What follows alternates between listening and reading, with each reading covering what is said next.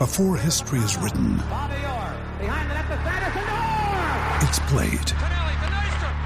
Before it's frozen in time, it's fought one shift at a time. Before it's etched in silver, it's carved in ice. What happens next will last forever. The Stanley Cup Final on ABC and ESPN Plus begins Saturday. With threats to our nation waiting around every corner, adaptability is more important than ever. When conditions change without notice, quick strategic thinking is crucial. And with obstacles consistently impending, determination is essential in overcoming them. It's this willingness, decisiveness, and resilience that sets Marines apart. With our fighting spirit, we don't just fight battles, we win them. Marines are the constant our nation counts on to fight the unknown. And through adaptable problem solving, we do just that. Learn more at marines.com. With Lucky Land Slots, you can get lucky just about anywhere. Dearly beloved, we are gathered here today to... Has anyone seen the bride and groom? Sorry, we're here. We were getting lucky in the limo and we lost track of time. No, Lucky Land Casino, with cash prizes that add up quicker than a guest registry. In that case, I pronounce you lucky. Play for free at LuckyLandSlots.com. Daily bonuses are waiting. No purchase necessary. Void where prohibited by law. 18+. Terms and conditions apply. See website for details.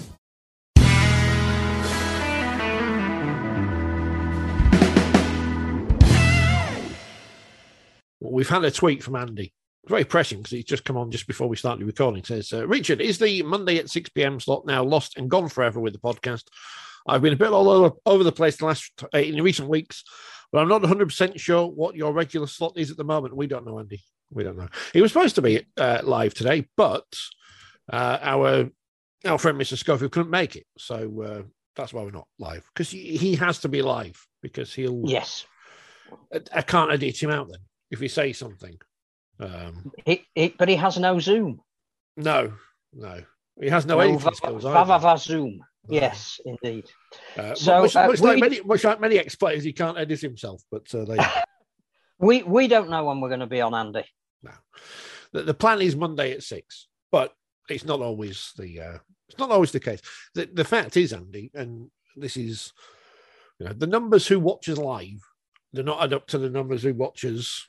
Well, not even watch us live, but watch the recording, but listen to the podcast. More people listen to the podcast than ever watch us live. So that is the main thrust of things. And it just, after the last, we're 2 years into this thing now, aren't we? Nobody's got a clue anymore of what time is. So the aim is that I've always got Mondays off, but that doesn't necessarily mean that there'll be a podcast at 6 o'clock on a Monday. And we're going live again next week. We will be in Leeds. I know people are sick of us in West Yorkshire, but you can't get rid of us. When I say West Yorkshire, do we have postcodes and Leeds? That's it. We don't go to Huddersfield. That's too far away. But we will be live in Leeds. Let me get the details up. Not talking rugby, talking rugby league, but not talking rugby league, if you will. Because we're talking about something different. Do we know who's on the panel yet, or can we not reveal any of those? We know some who are. We're still waiting to hear from others. Well, we're talking. We know journalists and a professor. There you go. We're talking local sports reporting, which I realise now I used to do. Not in a flippant sense, but I did used to send copy into the local newspaper about my little team, and obviously used to be on the local radio a long time ago.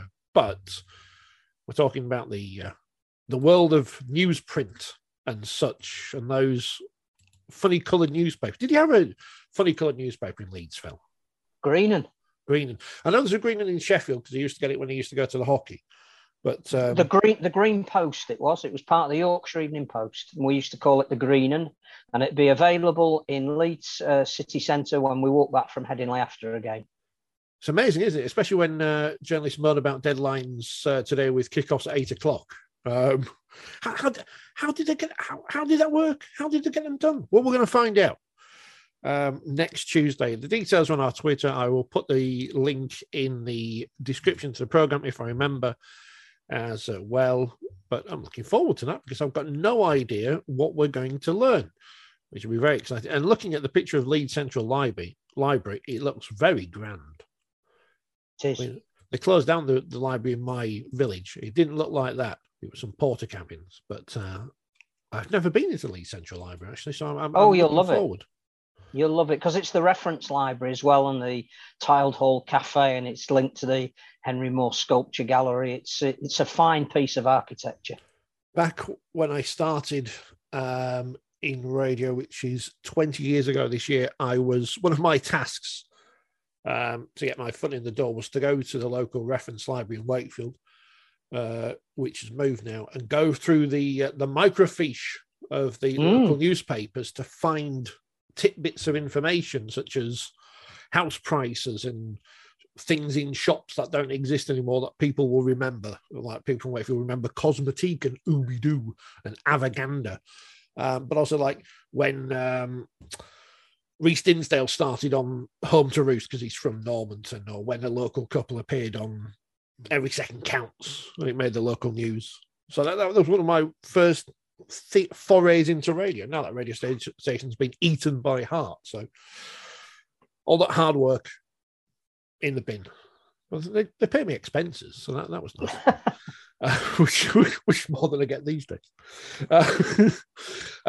Josh Charlie's confused, Phil. He's tweeted, right? And he's not tweeted the RFL, even though they're on Twitter. I know that. Can someone from the RFL call me and explain why I'm banned for 2 games? He asked. Well, and all if you've gone on the website, they tell you. Yes. All he needs to do is have a look at the charge sheet. It's there. These players on social media, they need to learn what they're doing because they don't know what they're doing. There is a growing debate about whether or not we are having too many of our star players on the sidelines because the crackdown on head-high tackles and or taking out the playmaker late is more worthy of dealing with as perhaps a penalty or an on-report than a ban.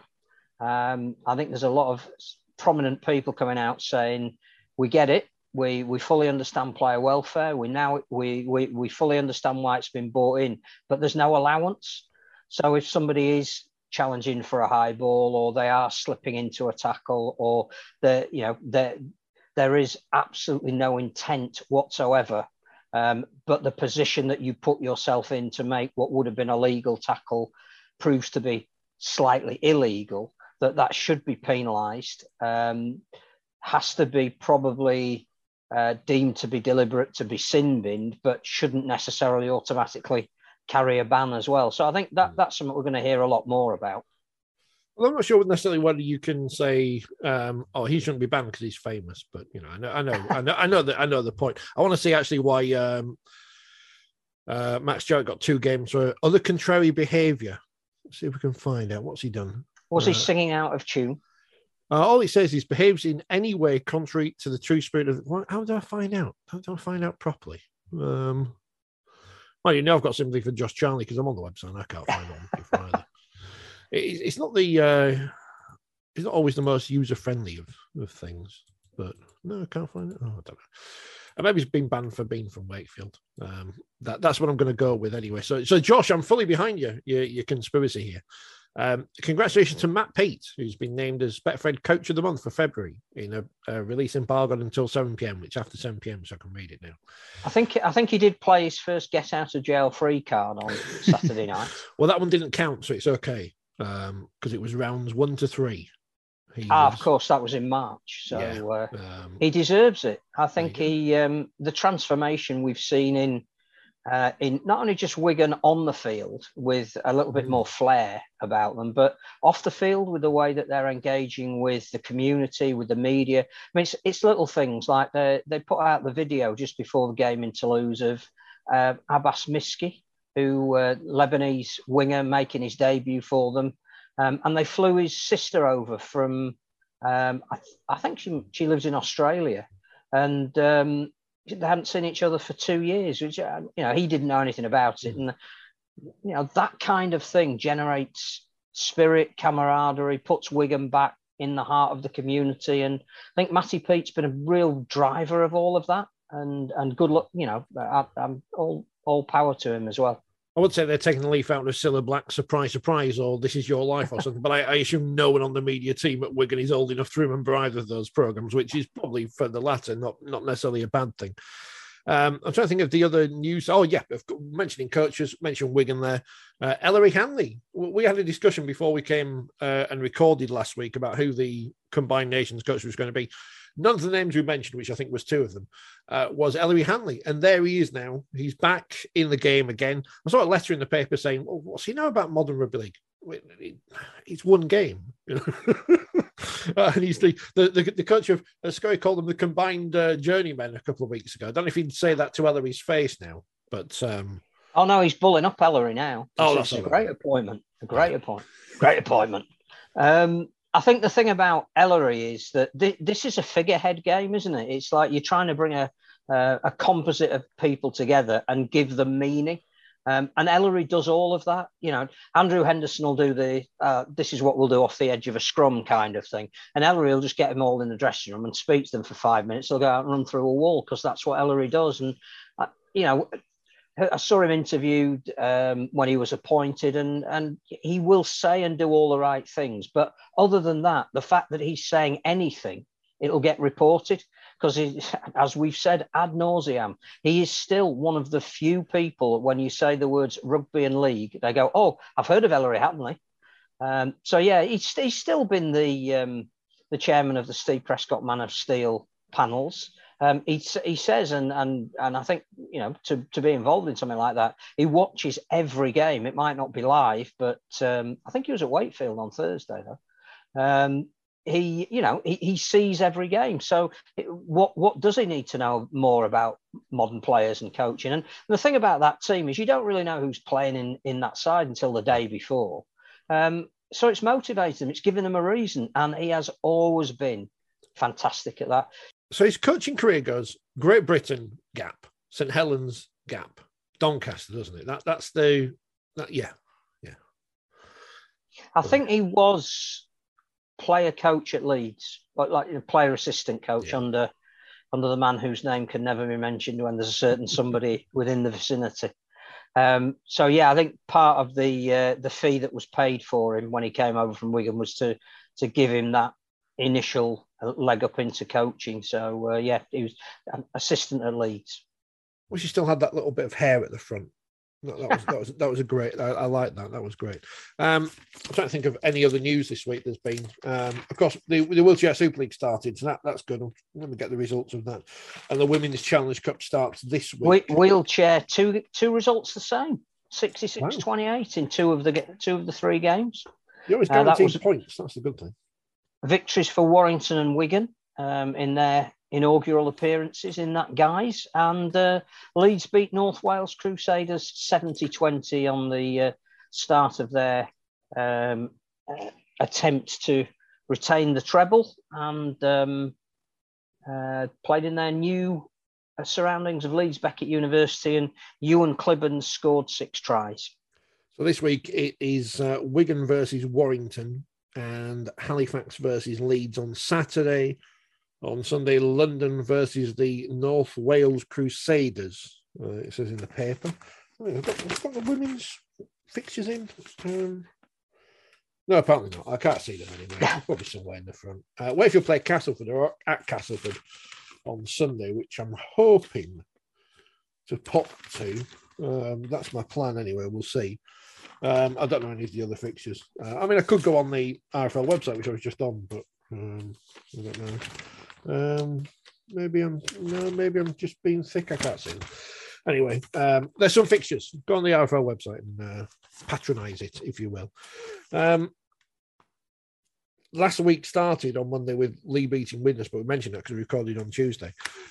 Is there any other news that I've completely forgotten about? I was going to ask Scotty about Shane Warne, but obviously he's not here, so I'll ask him next week or forget, because I'm sure he must have crossed paths with him at some point. Oh, I would have thought in a bar together at some stage. As a sporting icon, Warne, that is, obviously.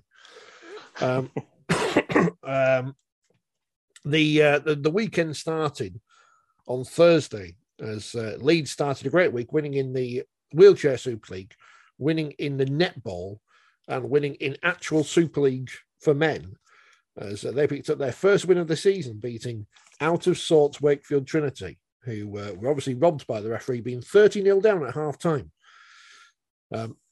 Lots of conjecture, Phil. At least we won the second half, so that's always a positive. Tom Johnston sticking 2 fingers up to the England selectors by scoring a try in the 80th minute. Ash Hanley sticking 3 fingers up by scoring a hat-trick. In fairness to the decision not to pick Ash Hanley, I know he scored about 1 billion tries over the past 2 years. Wing is one area, and Johnson does this as well. Wing is one area where we are very much oversubscribed with talent. If they can retrain as something else, and I know Wayne Bennett didn't seem to think so and stuck Blake Austin out there, but if they could retrain as something else, it'd be much more helpful for us. Yeah, I think the I don't know. The thing to say about Wakefield is under Willie Poaching, they are a lot more spirited. It would have been very easy, 30-0 down at half time in pouring rain, to say that there's nothing here to achieve. We've got a huge game next week against Toulouse. What we need to do is, just preserve ourselves. But they didn't. The second, you say they won the second half, and that doesn't mean anything. But what it does show is that there's a real commitment. I think the problem was they started so badly, and part of that was down to the intelligence of Leeds, that they realised that not only were Wakefield playing 2 second rows in the centre, but that their strength that night was to get the ball wide as quickly as possible, not get drawn in the middle, and use the speed in those sort of fringe positions of, I think Jack Walker had his best game for a while, Ash Handley, and clearly Harry Newman, who was virtually unstoppable every time he carried the ball until he went off with a hamstring tweak. To then lose Jacob Miller after 3 or 4 minutes and not come back, which not only meant you lost your pivotal player in the middle of the field, but really affects your interchanges when a player goes off. And Miller isn't a guy that you're ever going to substitute. So that means that a lot of players have got to pay a lot more minutes, which you hadn't anticipated. I think if you then add into the fact that Wakefield had come off going to Catalan and then playing St Helens, so they'd played the top 2 teams in consecutive weeks and performed really well against both of them. It wasn't a surprise that they were lacking energy. What Leeds did better than they have in any other game this season was capitalise on that in the first 20-25 minutes and put the game to bed early on. I wouldn't read too much into that as a Wakefield performance, but it has ratcheted up the pressure for the match this week, especially with Toulouse going so close to getting their first win. Yes, lots of pressure on Friday night. That'll be fun. So that was Leeds are out of crisis. That's the that's the good news as they go to just outside the playoffs in the Super League table. There's nothing more to say on that game. There's not really much to say about Hull KR versus St Helens, because St Helens won 42-8. Sounded from the reports they were just St Helens and Hull KR couldn't do anything to stop them. Now, some people may be concerned Hull KR haven't had a great start to the season. They've only won 1 from 4, but you're again matching expectations with their overperformance last year. Certainly overperforming against expectations last year. I think the thing to focus on, it was again really tough conditions, very, very wet throughout, quagmire underfoot, but Saints still played a fantastic brand of rugby.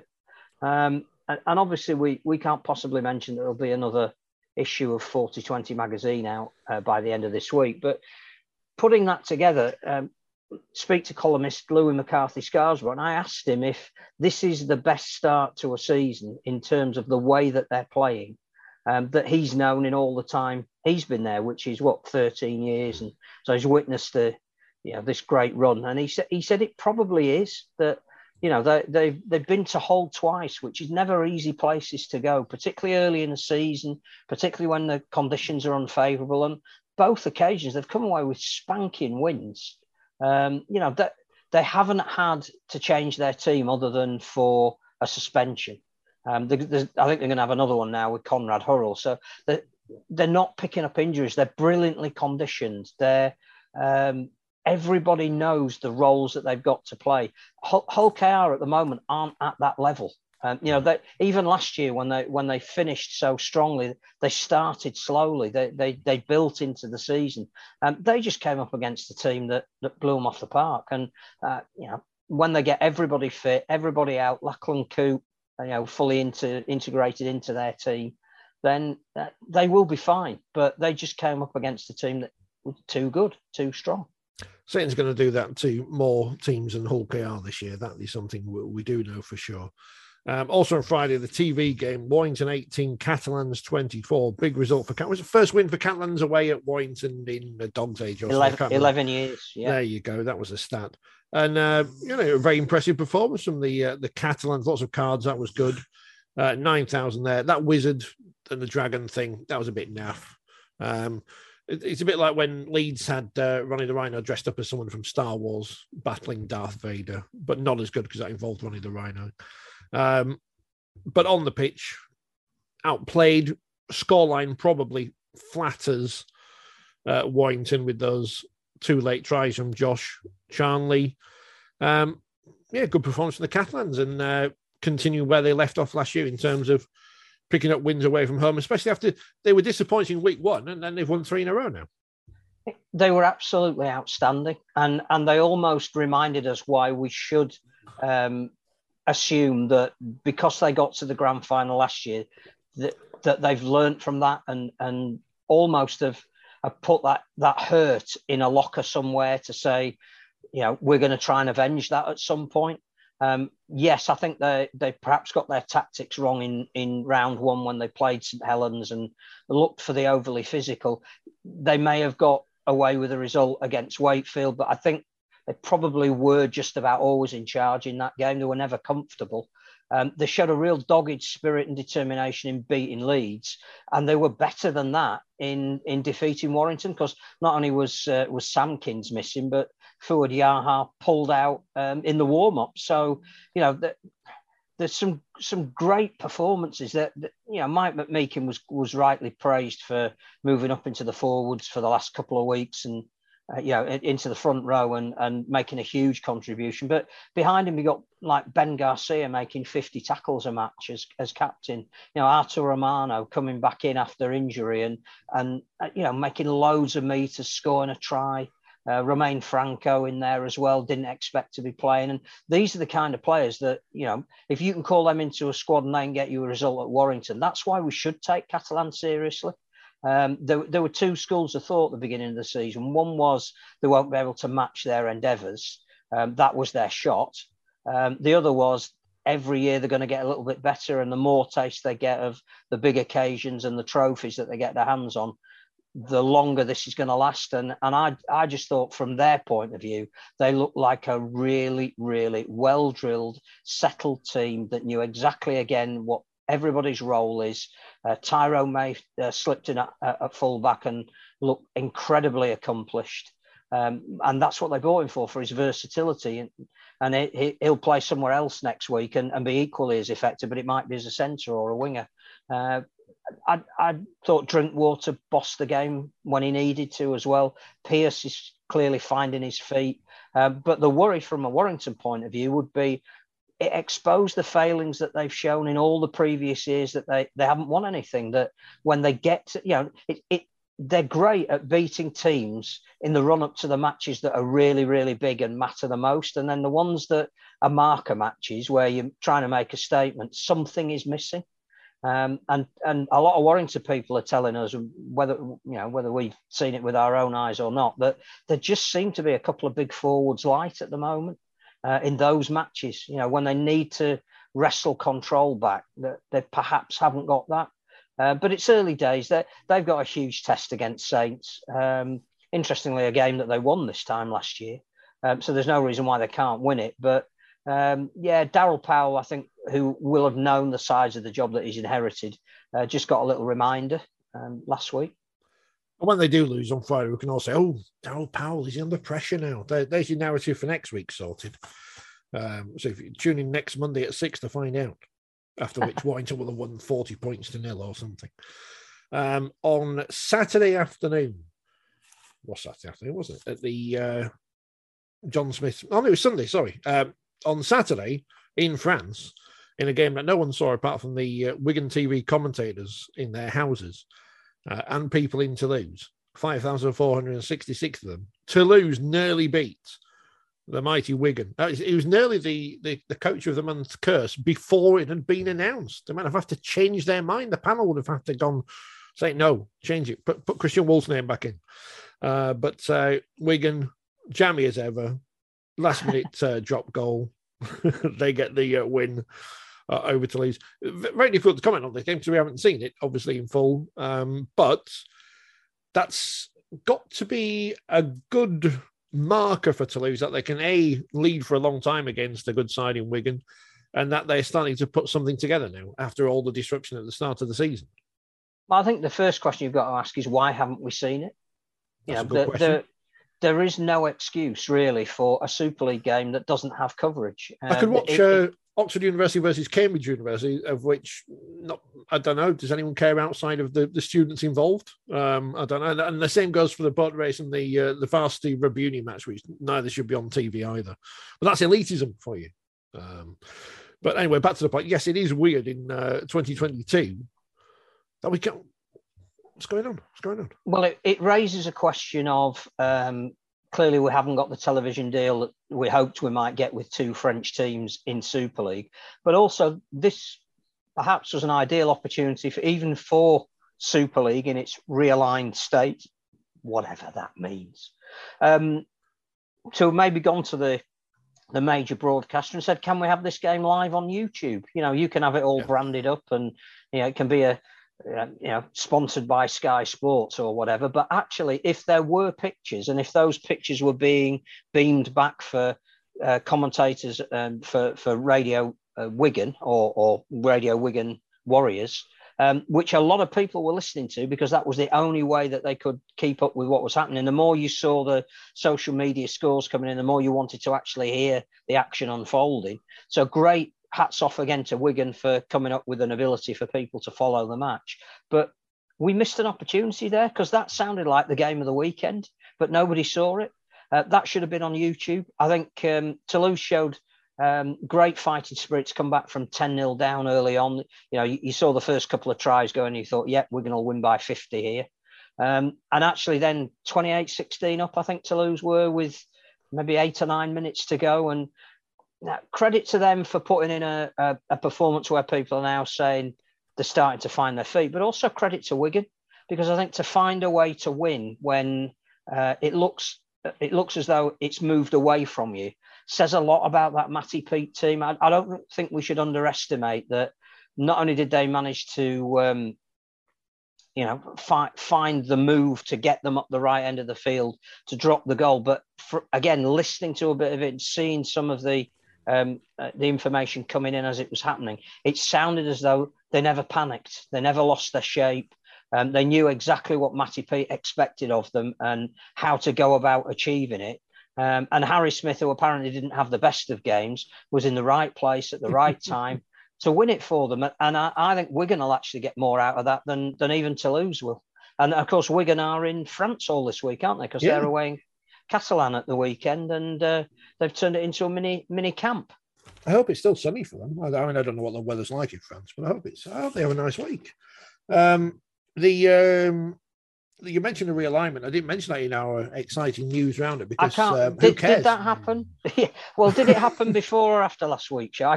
The thing about it is that it hasn't happened yet. It's got to be voted on at the end of March by the clubs. There's going to be an extraordinary general meeting.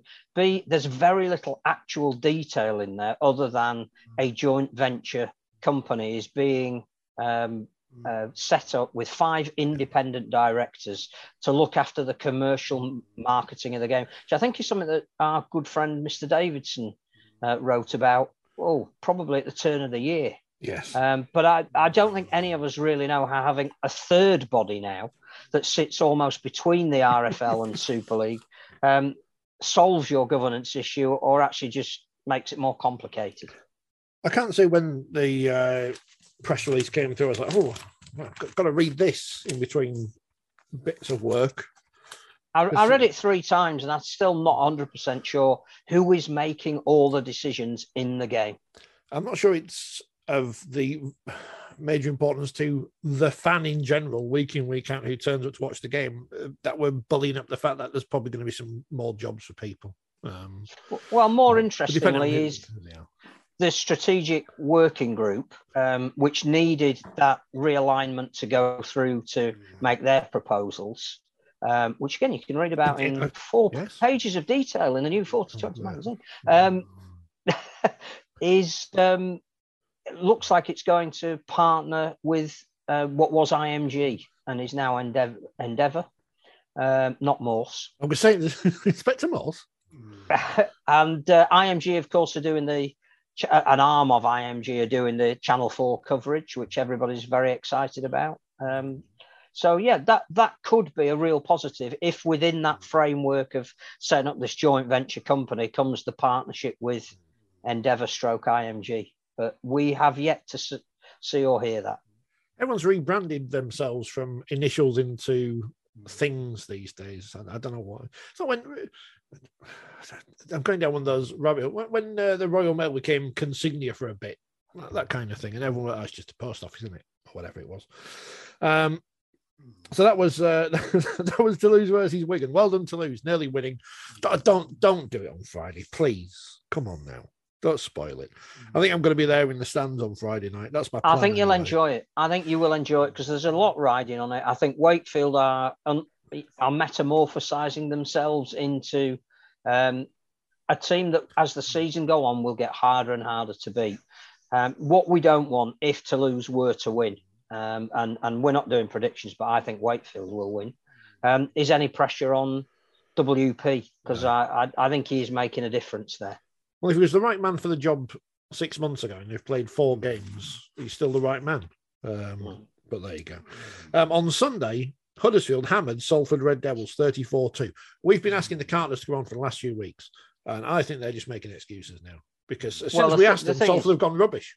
Yeah, they should have come on when they were asked because Salford were top of the league. The last 2 weeks, they wouldn't come anywhere near.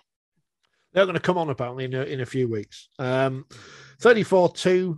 I don't think it's the result that's the surprise. I think it's the gap in the scores. Chris Hill scoring, so that's good for him. I was going to say Wayne Price. Geez, I'm not even getting the right one. Will Price scoring. He's off to the NRL apparently. All right. So that's good for him. Innie Senior scored a couple. Jeremy McGilvery, whose place in the England squad was questioned by some quislings last week, he scored. What's his name? McQueen. I don't think he's going to get back in the England squad. Chris McQueen, Gordon McQueen, Haley McQueen. Gordon, yeah. He scored. Mark Sneed got a goal for Salford, but that's it. They didn't score a try. I mean, that's as ever. Coaches will be like, "Oh, kept them trialless. That's brilliant." And the fans are like, "Yeah, we scored 34 points." Until Lollihea is the best fullback in the competition, Phil. So it's great for him. Yeah. Well, yeah, especially as he's not even a fullback; he's a standoff. But I think what we can say is the Ian Watson Huddersfield that he wanted is starting to materialise. That is a comprehensive win in front of their own fans, which can only do the team good. And he seems to have the players he wants in the positions he wants them to play. Theo Farge back makes a big difference as well. Look, a really well-balanced side. The slight worry for Salford is that, they got off to a great start, 2 wins. The 2 defeats they've had against Hull and now Huddersfield, who at the moment are not 2 sides who are necessarily going to be challenging at Old Trafford. If you were to take the bookies odds at the moment, I think Huddersfield still will make the playoffs. I'm not so sure that Hull will. They're quite comprehensive defeats for Salford. So, I know that Paul Rowley afterwards was very positive. A lot that we can take out of the game. I think this is a big week for him, Hull KR. That's a team sort of around them in the league that he needs to be if that optimism that he says is there is to be seen as genuine. Huddersfield have got a double header this Saturday. They take on... Oh, it's on the telly against Castleford at 3 o'clock on Saturday. It's a bit odd, isn't it? Why is that? It's a good question. Oh, it's because they're doing a double header with the Catalans game, isn't it? Because that is on telly. But that doesn't make any sense. They've got 4 games, haven't they? Yeah. And I think the curtain raise to the men's game at Huddersfield is on our league or... Oh, good. I was just about to mention something. that because they play Leeds in the Betfred Women's Challenge Cup Group 2. I've got the fixtures now. That's the sole game on Saturday, so Leeds win. On Sunday, Lee Miners Rangers versus Hull, which you'd expect the home team to win because they're in Super League and Hull FC aren't. The Army take on Warrington. I never found out how long that Warrington player was banned for biting for. Should have done some research into that. Barrow get a baptism of fire in their first Challenge Cup game because they take on the all-conquering Sintellings. Well, that would be good for their coach, Amanda Wilkinson, ex of Wigan, of course. Of course, former grand final winner. York City Knights travel to Dewsbury Moor and not Widnes because Widnes are not in the competition. I don't know why. I hope everything's okay at Widnes. They've asked to be given more time to prepare for their championship season. A lot of clubs are signing players from in Super League, signing players from championship clubs. I don't know if they're one of those who've been affected unduly by that. So York, I mean, what a test for Dewsbury Moor. I mean, I guess it depends on what the result is on Sunday, what kind of team York put out. I mean, obviously I've got no idea about anything to do with Dewsbury Moor, but obviously that would be a huge mismatch. Bradford versus Wigan. I mean, the main challenge for both teams is to get on the pitch at Odsal on Sunday. Well, Bradford won their second pre-season friendly this weekend. They look like they've started to rebuild quite well. Yeah, I mean, there are 2 teams there who are in a rebuilding phase in a sense, aren't they? Wigan not quite hitting the heights of where obviously winning the grand final a couple of years, 3 years ago, whatever it was now. But speaking of teams rebuilding, Castleford and Wakefield have signed a lot of young players from the Championship, and Castleford have had to do the same as well. But Wakefield have still got a sprinkling of experience in that. I guess Castleford still have as well. But on paper, I think Wakefield have got a good chance of picking up the first win in a couple of years, which sounds ridiculous to say, but that's how it is. And Featherstone in the post-Andrea Dobson era, they travel to the Alton Raidettes. I always think it should be Raiderettes. Raidettes doesn't sound right. I think you're right. But there you go. It's not my decision. But it's good that the women's game is back. I think there's been a long pre-season. A lot of people that we've been speaking to are itching to get out there, and I think the NRLW we managed to see a little bit of that. The men's competition kicks in this week, but the women have had the first two rounds to themselves. And apart from the fact that the standard is frighteningly good when you watch it, there's just a real appetite for women's sport at the moment, and we need to get playing ASAP because if that's what we're going to be coming up against in the World Cup, we need to be on. Our elite players need to be on the field as much as they can at the moment. It's almost as if for much of this Challenge Cup competition, this is almost like an extended run of pre-season fixtures for the top teams who should convincingly win their fixtures. And obviously a bit tougher for some of those further. Well, it goes without saying, it's a bit like the Northern Rail Cup used to be. So Saints are going to win everything anyway. So said it now. So that's the prediction. I'd like to see more of the NRLW, but it's not on Sky, which I understand why they don't, but I'd like to see more of it. And I wonder with the difference in length of match, whether that will be I can't imagine it will be a massive factor because, none of the teams over here obviously train full-time or anything, so it's not as if we're taking that into account, but it should be an advantage that we play 80 minutes, but I don't. It's not going to be any advantage at all. Well, the other interesting thing about the NRLW is that they're playing 2 seasons in 1 year. So this early competition is actually the 2021 season that was delayed, and they're playing again in August, the actual scheduled 2022 season. So whereas normally they would play a lot less games than we would, there is a case for saying it will make them fitter and more attuned, but will they be suffering a little bit from being overplayed? They've got Origin as well. I think they'll have at least one test match before they come over here. So let's hope they beat the crap out of each other. Australia, New Zealand in York for the World Cup. Looking forward to that one. Get a ticket. It's like the South American football where they have two seasons. They have the Apertura and the Clausura, and that's what they're doing in Australia, obviously, but in different style. Which delays the inevitable, which is talking about Castleford Tigers, who beat Hull FC in the Lee Radford, Jake Connor exciting contest. Have you ever seen a try like Daniel Smith's before? I make sure you call him Daniel, people. He doesn't like being called Dan. I was told that before interviewing him when he came to Wakefield. Brilliant first try from the Tigers. 9 seconds. I'm voting that for try of the month. Hopefully they put it up there, the good people at Betfred. But Greg Eden, who's got a ridiculously good scoring record at Cast. And obviously, he's had issues away from the field he's had to deal with as well while doing that. This is a game where you look at the scoreline, you watch the score coming in on Sunday, and it's very much a score and say you score, we score, you score, we score kind of match. The main thing here for Castleford is that they won. Forget anything else about the defence. The only thing. They were, especially when they've got Paul McShane playing out the position at 7. I saw somebody describe me as cosplaying at 7. There's one for the young people. But they won. And that is the main thing, because they've obviously not had the best start to the season. Radda's in now, and 10,000 people turned up to watch it. No doubt plenty from Hull as well. Would have been just the 72 added on to that. So a great atmosphere, I'm sure, down at the Jungle yesterday. And the Cast faithful rewarded with their first win of the season, which is good to see for them. I think the crowd split was something like 7,500 Cast fans, 2,500 Hull fans, which is huge credit to the Hull fans for going in those numbers. And they will be a little bit desolate with the way their team played. But if you're going to pack in again a 10,000 gate at the Jungle, you have to reward them. And I think, as you say, Lee Radford will be looking at it going, we could have been a lot more convincing. We got off to the most unbelievable start, and we might have been hanging on a bit at the end. But the only thing that mattered was the 2 points.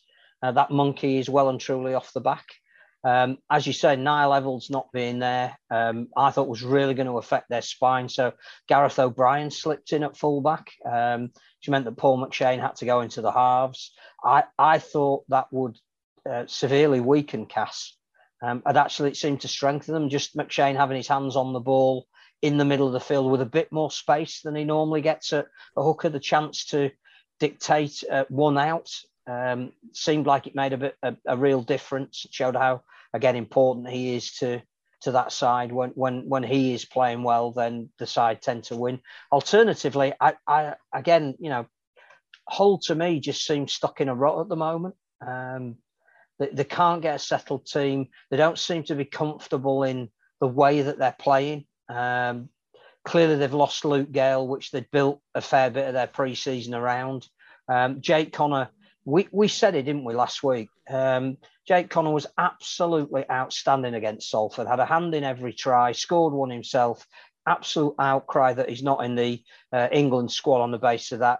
The only thing we said last week was, if he does that every week, he'll be in the England squad. He didn't do it this week. And that's why he isn't in the England squad. And that's why his team lost. Not solely down to him, clearly. But you can't be, 10 out of 10 one week and less than that the next. You have to have a degree of consistency about you. And to me, Hull just don't seem a balanced side at the moment. More injuries, I think they picked up this week as well. But I think they look more like the team that was struggling come the end of that game. What is positive in the Championship this week is that a lot of very close fixtures, a lot of very close results out there. Bradford edging past Batley 21-20. Very important result for Bradford, as we've been saying. I know we're 4 games in, but they haven't had the best of starts. Featherstone edging out Halifax, which I'm told the score flatters Featherstone slightly in that one with that very late much try to push them through. But they always obviously have a good rivalry between those two sides. Lee beating Newcastle 34-18. Did that kick off early so Derek could go to the Manchester derby? Hopefully not chased by wasps. But I mean, there's signs there for Newcastle because obviously to lose at Leigh, well, you'd expect that, but not hammered in terms of the scoreline there. I think the thing about those 3 games as well is all had crowds over 3,000, which again is very encouraging. London just beaten by York, so York are still where they're supposed to be. If you watched us last week, London's best display of the season. It's beaten by 2 in that one, especially coming back from 18-6 down at half time. Who've London got this week? Oh, it's the Challenge Cup this week, isn't it? So they've got no one. Whitehaven beat Dewsbury 40 points to 12, and again coming from behind at half time in that one. Again, I mean, I guess the attendances here is a concern because that's 764 there, and Workington Sheffield doesn't have an attendance, but Sheffield, 2 from 2 now, but winning by 54 points to 4 at Workington. We said it was going to be tough for them, and obviously that's proven to be the case because they are rock bottom of the championship, and that is a big defeat for them. But it's a big defeat at home, and it's a lot of points to ship in, so you would be concerned about that.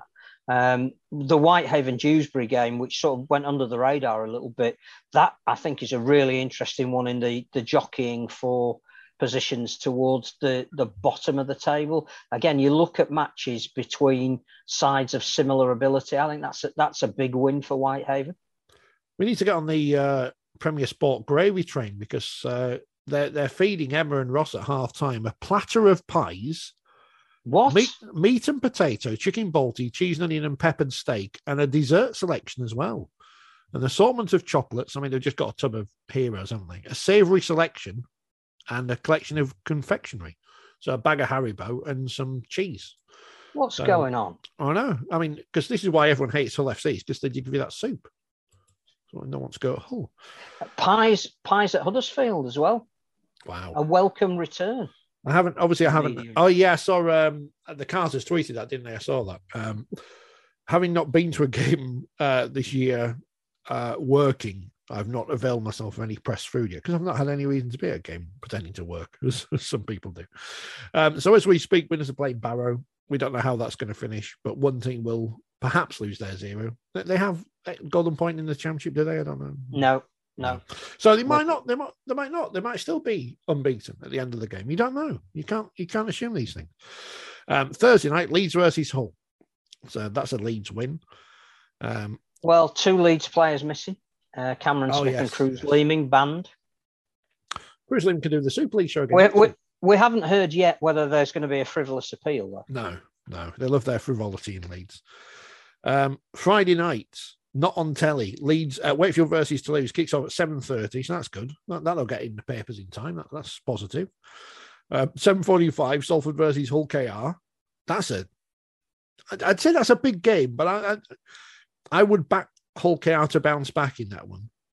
I think it's a big game, though, for both teams. I think it's not season defining, but I think it just, after 5 games, you've got a fair idea of, how you're running. And, if Salford go 3 defeats in a row, you'd say a wheel might have slipped off a wagon. If Hull KR win, then I think people will start saying some of the traits that they were known for last year are ones that perhaps would be something to be excited about if you're a fan of theirs. They're having to do with Lachlan Coote out for a while, aren't they? And Danny Richardson's out for 3 months, I read. So 3 or 4, yeah. So at least it gives Castleford time to adjust, and obviously they've got that Paul McShane angle now. Castleford at Huddersfield on Saturday afternoon, as you mentioned, 3:00 kickoff. I'm not on the radio this week, so I can watch that. Catalans versus Wigan at 6:30, also on Saturday. You can have a whole day of rugby league because North Wales Crusaders take on Sheffield Eagles in the Betfred Challenge Cup round 5 at 1:30. Well, I will then. Then they probably won't be the Huddersfield Leagues now at the same time. I wouldn't. Women, no. Just get someone take you. It's like these people who on the internet say, I'm not at Ellen Road. Can someone film the game on their phone? Someone do that at Huddersfield on Saturday, please. Sunday in the Challenge Cup, Men's Challenge Cup, Barrow versus Workington. That's on the telly on the BBC Red Button. Batley versus Fev. on the Sportsman. Whitehaven versus York. That'll be a good game. That will be a good Batley Fev on the slope. Yeah. That worth watching. Batley slope a bit more pronounced than the Featherstone one. No one talks about the Featherstone one because Batley's exists. Whitehaven versus York, and on Monday we'll probably be still talking. Sky will be doing his predictions at this point because Bradford take on Lee unless he gets. Will he get hospitality? Will Nigel? Well, if he gets the late call for hospitality, we'll be bottled again. Yeah, we'll record it. But and people complain about why TV companies pick fixtures, but you can completely understand why a commercial broadcaster would pick Bradford versus Lee, even though the game they showed a couple of weeks ago was completely one-sided, and no doubt this will be as well. But I hope Emma's packed some wellies to go pitch side. It looked a bit sandy, didn't it? Yeah. No war of the monster trucks, but that is next week's fixtures. Well, I think we've done well not to talk about the realignment or anything because we don't know anything about that. And I don't invent any.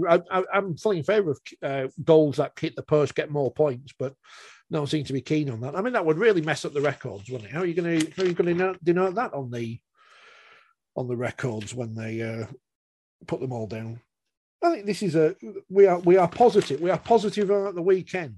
If you're not going to a men's game, you've got the women's to go watch, and you've got the wheelchair to go watch. There's lots of rugby league to watch, and as we said, the wheelchair games it's something to support this year with the World Cup, as is the women's, and you can impress your friends when the World Cup comes around by knowing the names of people. Nathan Collins scored 9 tries or something yesterday. No, 9 goals. 9 goals. 2 tries, 9 goals. He could be in the running for the Man of Steel, Golden Boot come the end of the year. Well, tell all your friends that fact, and they'll go, But yeah, I kind of wish I'd have done more research. I was more aware of when the games kicked off because I wasn't actually planning to do anything yesterday. But I'll make sure I get to something at some point this year. I wish I knew where all the women's games were. So please, clubs, sort it out. This is supposed to be a professional sport. I know you're not being paid or anything, but please make the effort. It's all right tweeting about the reserves, but I'm not interested. It's saying to the top of the reserve league. Who cares? I want to know when the Women's Super League and Challenge Cup games are on. I want to know where the wheelchair games are on. They're going to make you more money in the long term and more interest for your club than the reserves. Sorry. I think the important thing is that we are getting more double headers for the women as well. So the prominent games we are getting to know about. It's the other ones. The wheelchair, I am told, is logistically difficult to know too far in advance where the matches are going to be. If, like Leeds, you've got a new base at Leeds Beckett, then that is where they're going to be playing.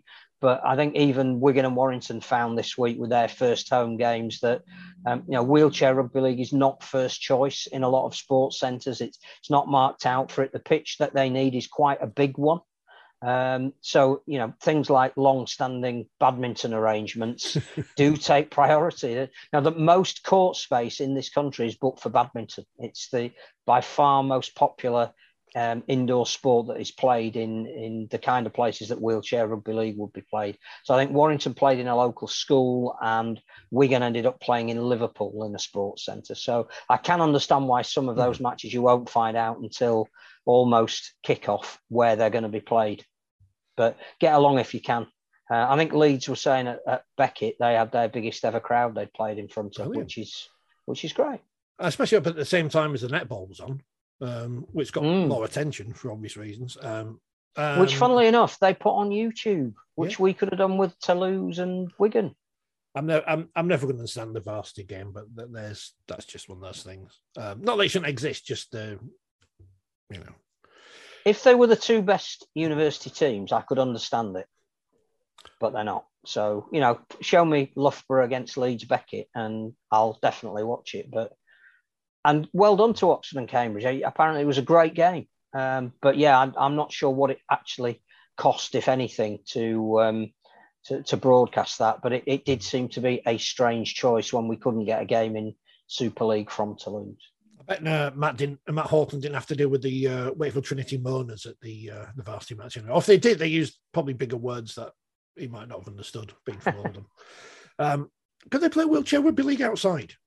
And I'm just throwing this idea out there. Is there any reason why it can't be an outside sport? On a tennis court? Yeah, well, take the nets down, because that'd be a bit of a bugger. I don't know.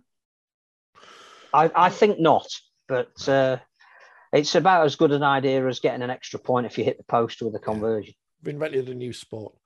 Badminton, I have long had the theory. You say it's Britain's most popular indoor sport. I think mixed doubles badminton is a front for another popular indoor sport. But the less said about that, the better. Is that to do with car keys in a bowl? Possibly so. But I've got no evidence to suggest that this is real. But who needs evidence these days? You don't need them. So the magazine's out on Friday. It's already a new month. I'm lost. It's March. Finished last night. Obviously, a lot of references to the situation in Ukraine and sport being a glorious irrelevance. We've managed to get some quotes from people involved in Ukrainian rugby league and just send them. Obviously, it's on goes without saying all our thoughts. Anything we could do, we just want to highlight what's going on over there. Whether practically that makes any difference, I don't know, but we just feel that we needed to highlight their plight from a rugby league point of view. So that's in there, mentioned in a lot of columnists' pages as well. A big feature on the strategic working group, and some interesting columnist comments as well. Yeah, I don't think I've written about Ukraine. I think you're the one that didn't. Yeah, because I've not watched the news because I don't want to watch it because it's the world's rubbish enough without seeing it play out live. So yeah, we remains the same, and it's good to see everyone in solidarity at the matches, and it's a gesture. It's probably no one in I don't know how you pronounce Kiev the proper way, which we now are doing. But, Kiev, but I'm sure no one there is watching the Super League games, but we're thinking of you. Not really much. They appreciate that. They are hearing some of the support that they're getting, and clearly the average Ukrainian on the street that is struggling to survive is not really interested that Super League is in solidarity with them. But the people who are involved in Ukrainian rugby league are very grateful for any support that they're getting, either on social media or messages to them. And whilst it's not going to do anything other and alleviate the incredible issues that they are suffering with at the moment, just sometimes to know that people care and are thinking of you, it might be all we can do. If it is, we'll keep doing it. As ever, it's always the normal people who suffer for the ill effects of, as I've changed my Twitter thing. Megalomania. Yeah. Megalomania. Warmongers are idiots. That's what I've changed it to. That's all I can do. Phil, thank you. Hopefully next Monday we'll be live then at 6 and Tuesday. Monday and Tuesday. Tuesday we will be live. Excuse me. We probably won't be live as in live on the internet, but you'll be able to watch that back later in the week. But you could come and come to Leeds. Come to Leeds to hear us talk about local sports reporting with a panel of experts and us just sat there asking questions. What is local sports reporting, that kind of thing, because it's changed. Whereas once it was exciting stories of daring do, now it's clickbaity stories about who's not in the England squad and who's done something on social media. But that's the world. Nothing we can do. So the magazine's out this week. We're live Monday, fingers crossed. If not, we'll be a podcast, and we will be live in Leeds on Tuesday. I will put the link in the description. It's already on our social media. So please come along if you can. If you can't, we'll be back with you later in the week with the program there. And Witness of Scores, and that tells you when we recorded this program. So well done to Witness on scoring. Phil, thank you very much, and we'll see you next week. We will.